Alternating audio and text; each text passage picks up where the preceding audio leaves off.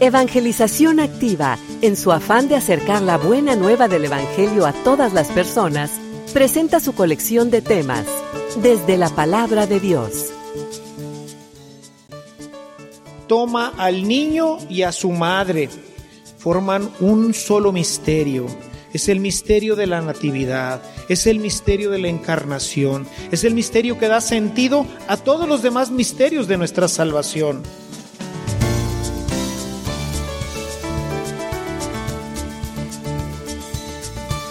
Este servicio te llega gracias a la aportación económica de nuestros suscriptores. Ayúdanos tú también a mantener este servicio activo. Participa con tu donativo y sigue escuchando estas enseñanzas.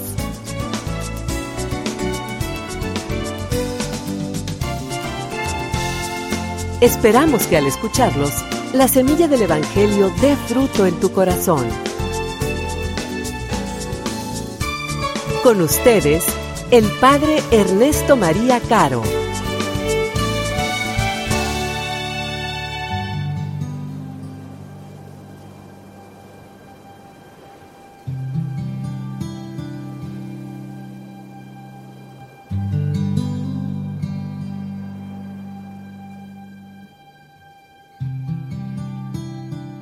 Cristo vino al mundo de la siguiente manera.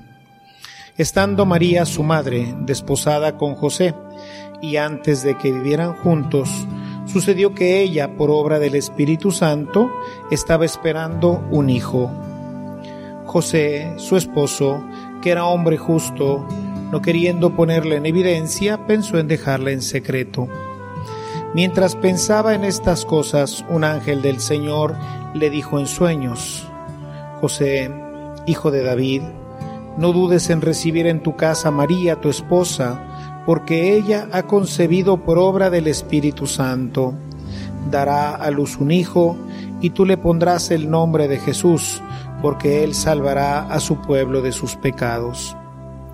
Todo esto sucedió para que se cumpliera lo que había dicho el Señor por boca del profeta Isaías.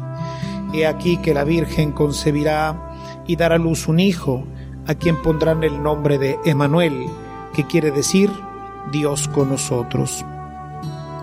Cuando José despertó de aquel sueño, hizo lo que le había mandado el ángel del Señor y recibió a su esposa.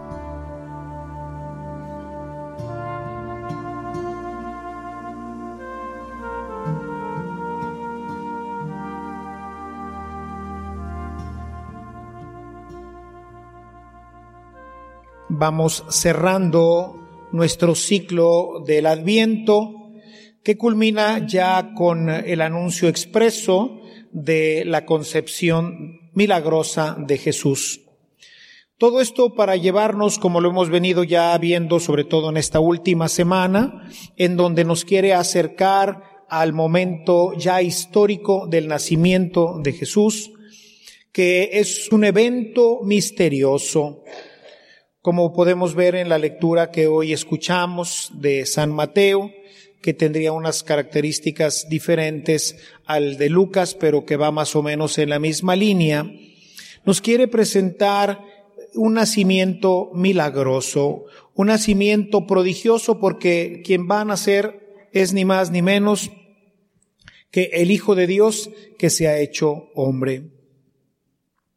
He predicado en diferentes ocasiones como uno de los grandes riesgos, uno de los grandes peligros de nosotros, los que tenemos una frecuencia más cercana a la Eucaristía, a las cosas sagradas, es banalizarlas, es acostumbrarnos a lo santo, a lo sagrado. Hoy todavía aún más grave es el hecho de que esta fiesta, que es una fiesta santa, que es una fiesta religiosa, la Natividad del Señor o la Navidad del Señor, ha terminado siendo pues una fiesta comercial en donde pues poco o nada ya se habla de él. Yo noto, por ejemplo, en estos últimos 30 años que todavía cuando yo recién me ordenaba, todavía se escuchaban aún en la radio comercial muchos villancicos que hablaban de los pastores, que hablaban de la Virgen se está bañando en el río, que hacían referencia al misterio. Hoy el tema se centra en Blanca Navidad, los renos, los cascabeles, el amor, en fin, muchas cosas de las cuales podríamos cantar durante todo el año, pero que no dicen ya absolutamente ninguna referencia al misterio de Jesucristo.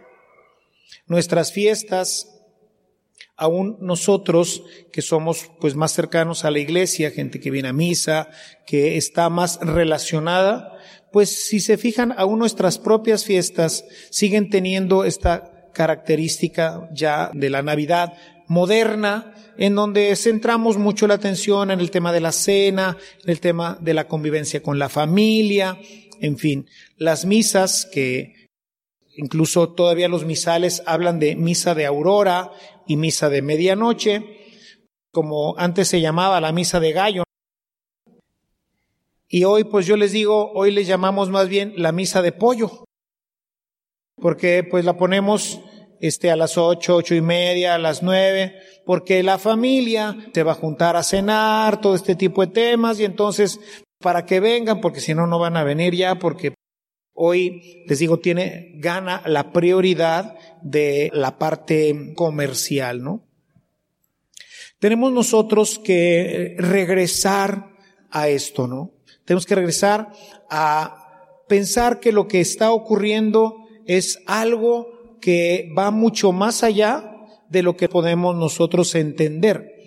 Hemos venido diciendo a lo largo de nuestro retiro cómo entramos en una dimensión de la palabra, en una dimensión que no comprendemos, pero en una dimensión que tenemos que creer y que tenemos que introducirnos en el misterio de Dios para poder así llegar a tener la experiencia de Dios. José, en el texto que hoy escuchamos, se enfrenta a este misterio. Se enfrenta al misterio que va mucho más allá de lo que él puede comprender.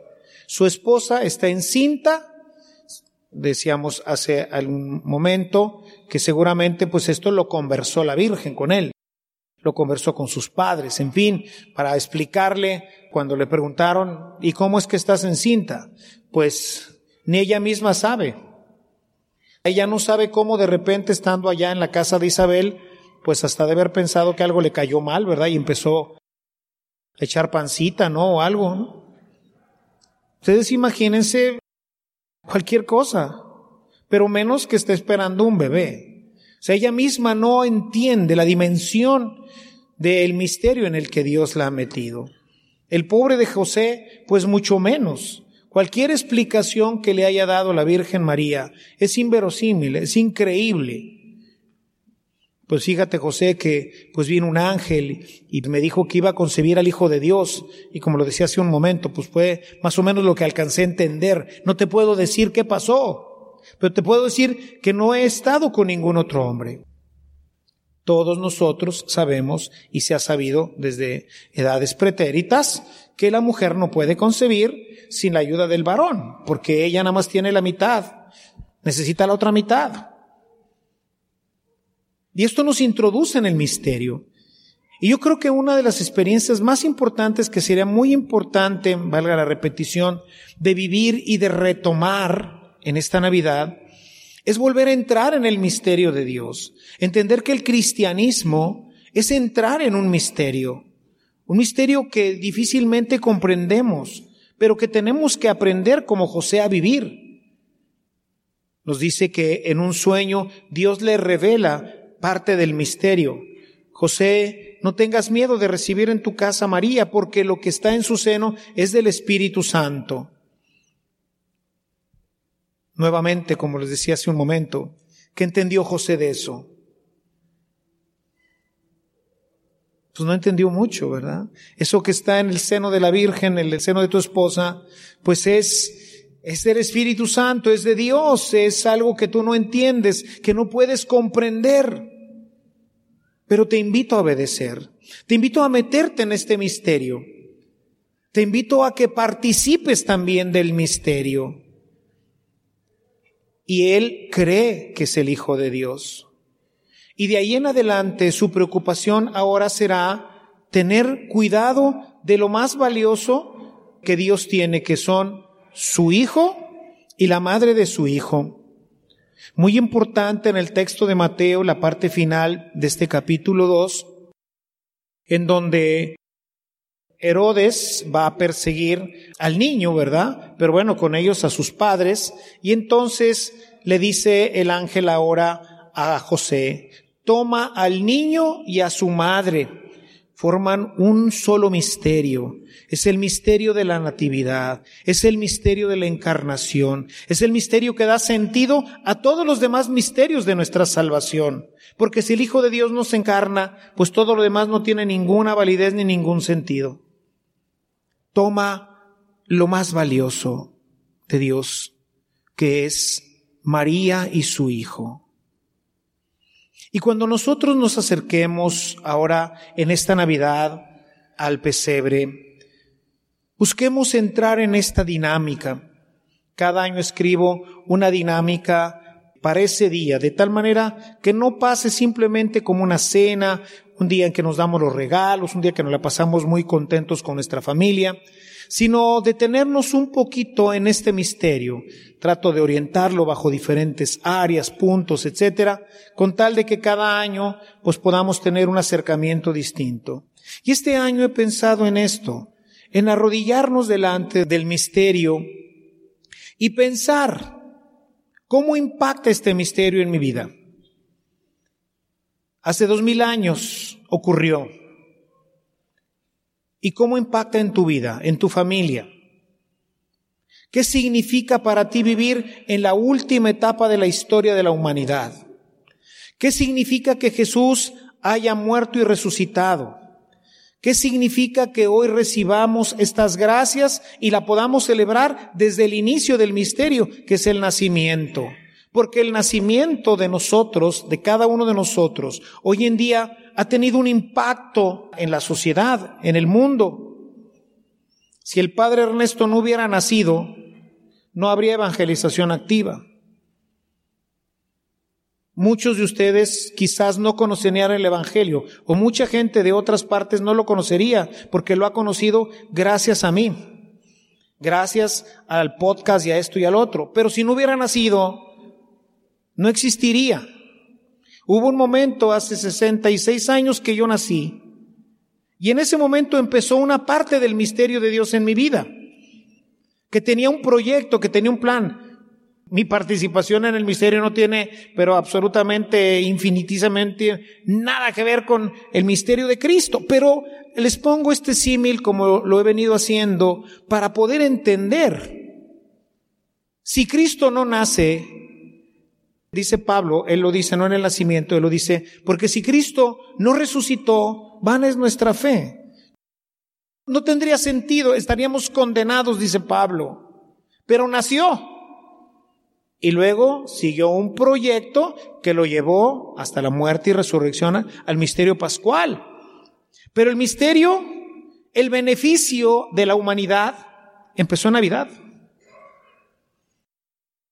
El beneficio del padre Ernesto inició el día en que nací. Ahí empezó. Y algunos celebrará, gracias Señor por la vida del padre Ernesto. Porque gracias a él ahora, ¿sí? Y por eso yo quiero invitarlos a que en esta Navidad, los que reciben el Evangelio o están conectados con los medios en los que publico, ahí en mi canal de YouTube, voy a publicar el día de mañana esta reflexión para invitarlos a decir, ¿cómo ha impactado ese nacimiento de ese niño que estamos celebrando en mi vida? ¿Qué cosas ha modificado? ¿Qué trajo el nacimiento de Cristo a mi vida? A lo mejor muchos dirán, ni siquiera soy consciente de esto. No me he dado cuenta de esto. Bueno, te voy a sugerir entonces algunas áreas en las que podrías darte cuenta que efectivamente hoy tendrías que decir, como los ángeles, gloria a Dios en el cielo. Porque gracias a ese nacimiento, tú tienes todo esto. Gracias a ese nacimiento, nuestras posibilidades de felicidad, de alegría y de paz se aumentaron infinitamente. Y estoy seguro que esto le dará un significado diferente a esta fiesta, porque estamos ahí reunidos en familia, porque el Hijo de Dios está festejando su cumpleaños, porque estamos festejando un año más del inicio del proyecto de la salvación, que hoy repercute en mi vida, que repercute en la vida del mundo, que repercute en la vida de la iglesia. Y por eso estamos contentos y alegres, porque Dios ha hecho maravillas en nuestras vidas a propósito de la encarnación del Hijo de Dios. Así lo dice el Magnificat, ¿no? Dios ha hecho maravillas en mí y por mí. Y en la medida en que nosotros, mis hermanos, asumimos este misterio, Dios hace obras maravillosas en mí y por mí. Y si hoy lo único que celebramos es un pavo, si lo único que celebramos es un arbolito lleno de esferas, pues entonces esto no tiene ningún sentido. Pero si lo que celebramos es que Dios cambió mi vida y que a través de ello hoy tengo un matrimonio hermoso, entonces tengo mucho que celebrar. Si yo hoy celebro que gracias a este nacimiento hoy puedo tener una familia armoniosa, entonces tengo mucho que celebrar hoy. Si yo hoy, gracias al nacimiento de este niño, puedo llevar una vida con paz y con serenidad, a pesar de todas las dificultades sociales, políticas, económicas, entonces tiene sentido y tengo mucho que celebrar.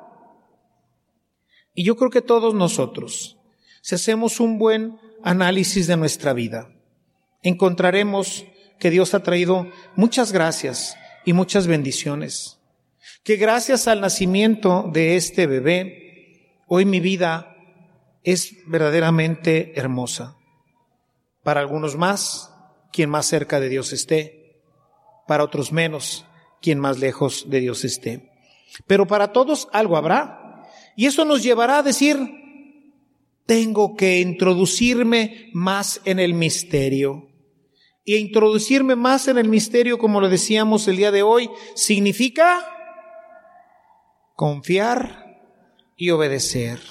Significa hacer lo que Él me diga. Y que en la medida en que yo obedezco, en la medida en que esa obediencia me lleva realmente o es producto de una confianza plena en el Señor, la bendición, como pasó en Caná, se hace inmensa y maravillosa. Busquemos entonces introducirnos en el misterio obedeciendo a ciegas, obedeciendo como José. ¿Qué tengo que hacer? Pues toma al niño y a su madre, porque lo que lleva en el seno es de Dios. Imagínense, hermanos, imagínense. Nosotros como varones, ustedes como esposos, los que sean esposos, imagínense el salto de fe, el salto de confianza para aceptar lo increíble, lo inverosímil, algo de lo que jamás ni en la historia sagrada se ha escuchado. Y dice el texto, y cuando José se despertó, hizo lo que le había mandado el ángel del Señor y recibió a su esposa. Y no entiende nada, ni sabe nada, pero cree, confía y salta en la fe a un vacío oscuro para seguir amando con todo su corazón a su esposa y empezar a cuidar de aquel que le dijo el ángel, Él es el Hijo de Dios. Un salto maravilloso que le llevará a tener una familia hermosa y finalmente pues a recibir, como dirá Pablo, el premio que Dios tiene prometido para todos los que le escuchan y le obedecen. Terminemos hoy esta experiencia grabando en el corazón las palabras de María a los sirvientes.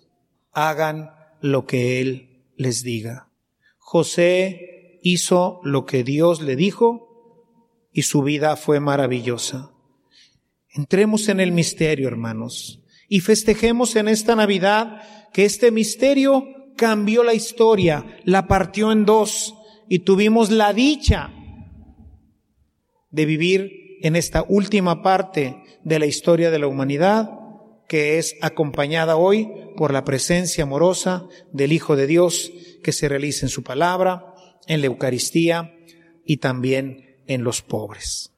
Pidamos pues al Señor la gracia de vivir esta Navidad entregados completamente al misterio y buscando ser también un instrumento para que el misterio de Dios se realice en la humanidad. Queremos pedirte, Padre del cielo, que nos des esa luz y esa fuerza, esa alegría que le diste a José para aceptar este misterio. Ayúdanos, Señor, a creer realmente en tu palabra, palabra que muchas veces se nos hace oscura y difícil de aceptar, pero que finalmente es la que nos conduce a la realización del proyecto que tienes para nosotros, nuestra familia, nuestra sociedad. Te pedimos ya en esta cercanía de la fiesta de la Navidad que nos concedas al arrodillarnos delante de este misterio, reconocer en él a aquel que partió la historia en dos y que podamos darte gracias y glorificarte, Señor, por haber enviado a Jesús a nuestra vida, a nuestra familia, por habernos hecho cristianos, por habernos dado la oportunidad de vivir en esta etapa acompañados de Jesús, tu Hijo. Nunca nos cansaremos, oh buen Dios, de darte gracias por tanta misericordia. Ayúdanos a responder a ella con un corazón lleno de fe y de confianza en tu palabra. Te lo pedimos por el mismo Cristo, tu Hijo, que es Dios y vive y reina por los siglos de los siglos. Amén.